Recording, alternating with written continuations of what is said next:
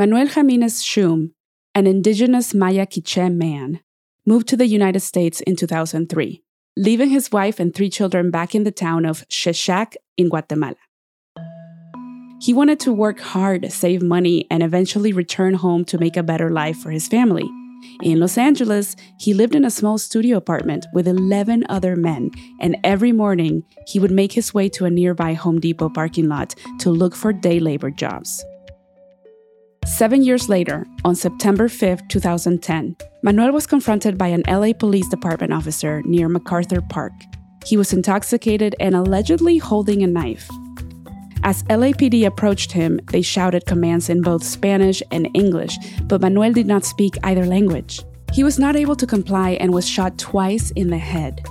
The shooting was later declared justified by LAPD. Manuel may have been deemed a threat to the community while intoxicated, but there's absolutely no excuse for the gun to have been aimed at his head. This tragic event sparked outrage from indigenous communities in Los Angeles and in Guatemala. Welcome back to another episode of the Pulso podcast. I'm your host, Liz. And I'm Maribel. And today we're talking about something that Latinos sometimes ignore or even forget. Indigenous peoples are often relegated to things of the past, but they are very much still here. And they are facing resistance and opposition from all sides, whether it's political, social, economic, you name it. So let's take some time to consider the struggles and the resilience of the indigenous peoples of our region. You're listening to the Pulso podcast. We'll be right back. Impi Aurora y Maya Anhobal y Maya Cateco Inan. My name is Aurora Pedro, and I introduce myself in Maya Acateco. It's the language that I was born with, that my family speaks, and my family brought here to the U.S. With their migration story. This is Aurora Pedro. She's the manager of the Center for Indigenous Languages and Power at Cielo. Cielo, which stands for Comunidades Indígenas en Liderazgo, is an organization that provides interpretation services and resources to indigenous migrant communities in Los Angeles. There's a high number of Maya Quiché and Maya Anhobal who only speak their indigenous language. So how do you service a community if we aren't recognizing their indigeneity? In response to the outrage and protests, the LAPD began working with Cielo to address the massive gaps in communication and to bring awareness and understanding of the many distinct indigenous communities in the surrounding Los Angeles area. It's a right to be provided interpretation, to understand the information that's being given to you.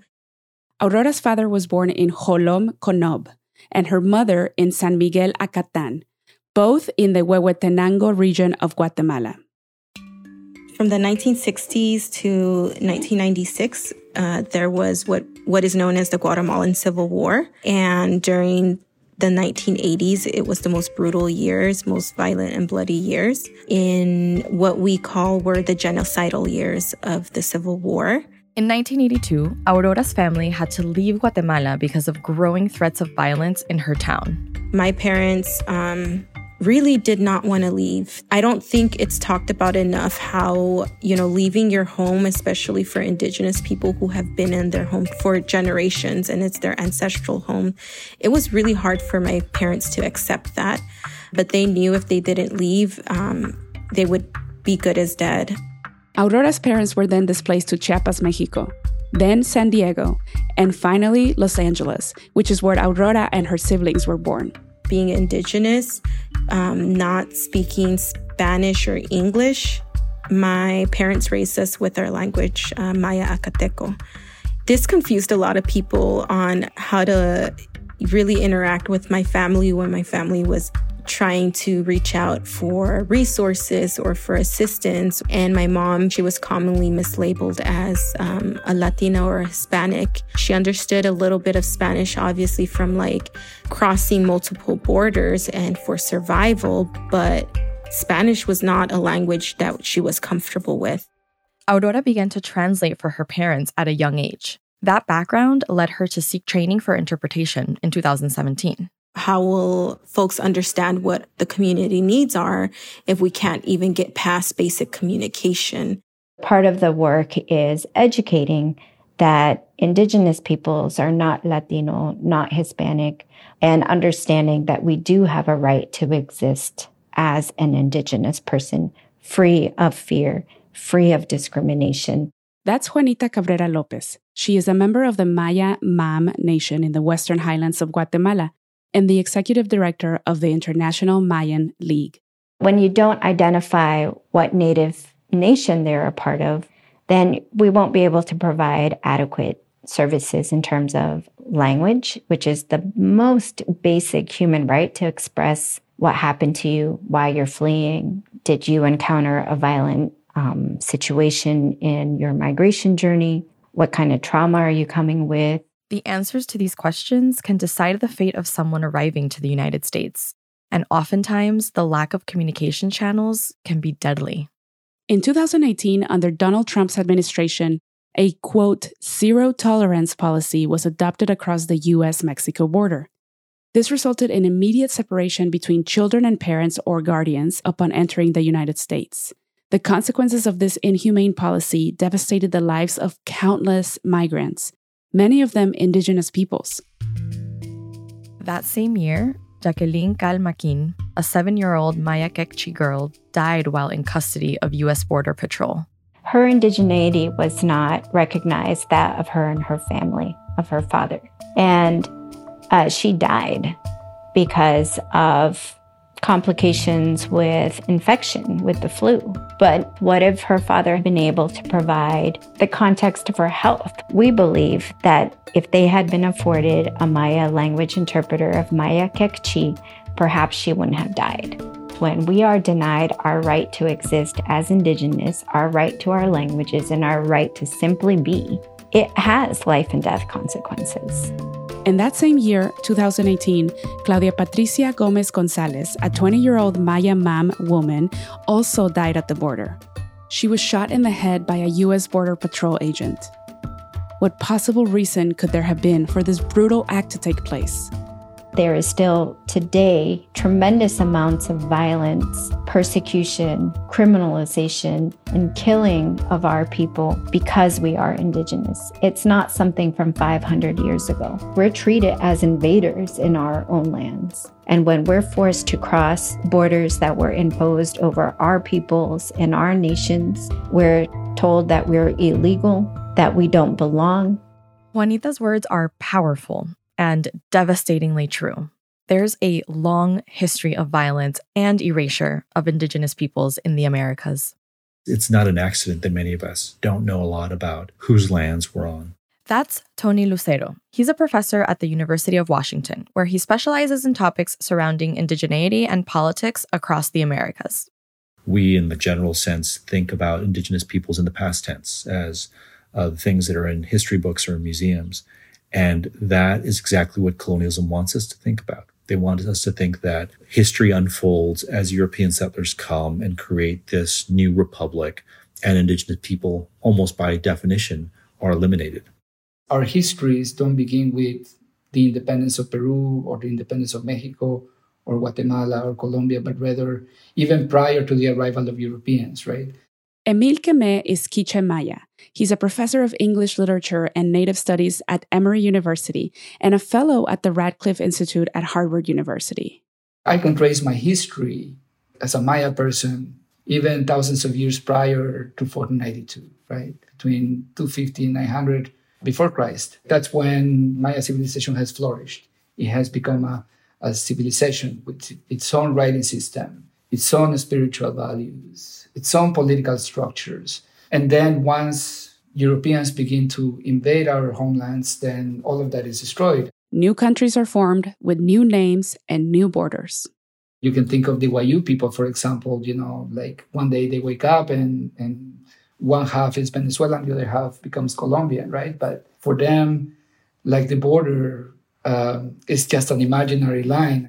Nations and systems were created over us, not only physically over our lands, but also over our bodies, over our philosophies, over our ideologies. We're invisible in plain sight. My family is actually part of the founding members of the Mayan League. I myself am a former political refugee And that is one of the reasons why we as an organization continue focusing our work, particularly with Indigenous refugees, asylum seekers, those who are in diaspora. The International Mayan League is the only Maya women and youth-led organization in the United States. They provide direct support to communities in the northeastern U.S., including language interpretation, environmental protection, and Indigenous women's rights. If you don't know where you come from, you don't know where you are, and therefore you don't know where you're headed. The critical work is to revitalize ourselves, to revitalize our histories, our stories, our teachings, and to have a process of reconnecting. And Aurora agrees. One of my favorite things is having youths reach out to Cielo and saying, my mom's also from San Miguel Acatán, or my mom and dad speak Zapoteco. How can I learn the language? But many people that were forced to migrate don't want to relive the trauma and violence that led to their displacement. And this poses a barrier for younger generations, those who were born in the United States to parents who fled their ancestral lands. Their parents don't want to share anything. It's too painful. This has made it so that this newer generation that's growing up has not had the opportunity to learn from their family about the customs, the traditions, maybe the language. I hope that we continue to move in a way that visibilizes Indigenous people, because the next generation, they're watching us. They're watching the work that we do. So really, this is for them. Another big endeavor for the Mayan League is providing interpreter training courses. Juanita recalls a particularly powerful moment during an online class. We had breakout rooms and everyone got separated by their nation so they could start speaking and having their practice session in their particular languages. And when we came back into the main space and everyone's throwing heart emojis and there's smiles and there's like faces that have lit up, and many comments in the section were, we didn't know that it was okay to speak our languages. We didn't know we had permission to.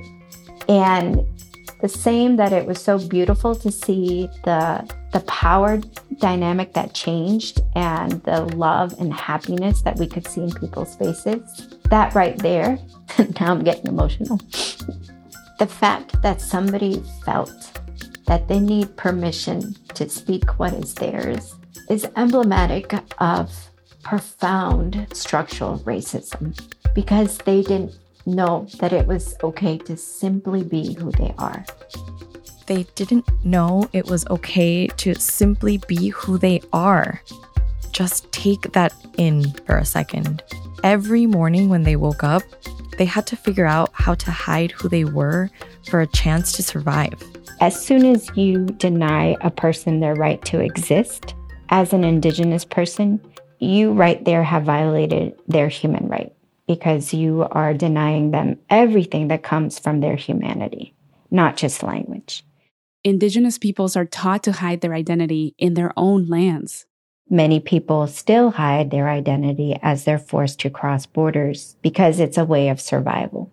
When entering the United States, it's not uncommon for Indigenous peoples to be lumped together under the umbrella of Latino or Hispanic. And many times in our community, we might let those assumptions be placed over us because we're under self-preservation and hiding our identity to survive.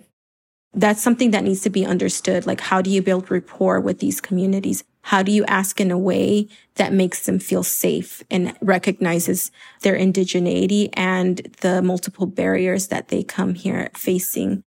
Cielo and the Mayan League are still hard at work, calling out the continuous mistreatment and mislabeling of Indigenous peoples in the mainstream. Just last year, in October of 2022, a leaked audio recording of LA City Council members Nuri Martinez, Kevin De Leon, Gil Cedillo, and Ron Herrera revealed racist remarks, some disguised as jokes, against Black and Indigenous communities in Los Angeles. We're not surprised that things like these are being said behind closed doors. That's something that we experience every day as Indigenous people that have been displaced. Here at Pulso, we joined the protesters in LA in calling out this racist behavior. Both Martinez and Herrera resigned soon after, but De Leon and Cedillo were still in office. Aurora explains that this is an example of how being progressive and inclusive in Latino circles often excludes indigeneity. We're actually getting a lot of people from the Latino community not understanding why we are asking them to resign. These council members said that they did not say anything racist and that it was Nuri Martinez that said these racist remarks. However, I think it's important to note that when you're in a room and you're having these conversations and you're laughing along with these jokes, you're condoning that. You're agreeing with those racist remarks. And if you are a representative or if you are an elected official and you can't speak up in those spaces, how can we trust these people to continue to represent our communities and the constituents that they're supposed to be serving? And earlier this year, the New York Times published an article addressing the horrific conditions that migrant children face while working jobs that violate child labor laws in the United States. Most of the children who were affected were from Guatemala, yet not one mention of Maya or Indigenous was in that article. For a family to let their child migrate to the United States without anybody, it's a big sacrifice. And so obviously something is happening in that community. And we need to learn more about what's going on the ground. Because we come here not because we want to, but because we have to.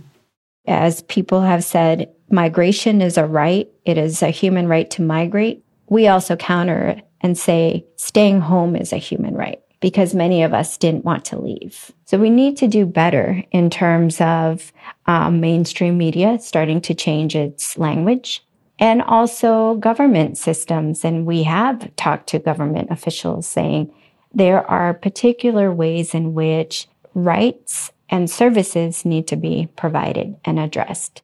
Aurora and Juanita continue to fight for a seat at the table, for Indigenous representation, and for language revitalization. We know that racism isn't going to disappear today, tomorrow, in a week. We'll continue to fight for Indigenous visibility, and we'll continue to fight against language violence and just visibilize the struggles that Indigenous people face, but also show that we are strong communities and we're resilient. And even though we do face a lot of barriers and violence every day, we are really great at celebrating together as well. Aurora recalls that on Indigenous Peoples Day in 2022, a vigil was held at Los Angeles City Hall. It was a call for unity and to demand the resignations of the disgraced LA City Council members. And I remember someone came up and, looked at everybody standing in front and the banda playing, and they were like, is this a protest or is this a party? And I think that speaks for itself, right? Because what else could be like the strongest way to show that we are here? You're not going to erase us, than showing, the talent within our community, the joy within our community, and to show that we do come together in these times of need. And we're definitely going to continue doing this work because it's not just for us, it's for communities across borders and for future generations as well.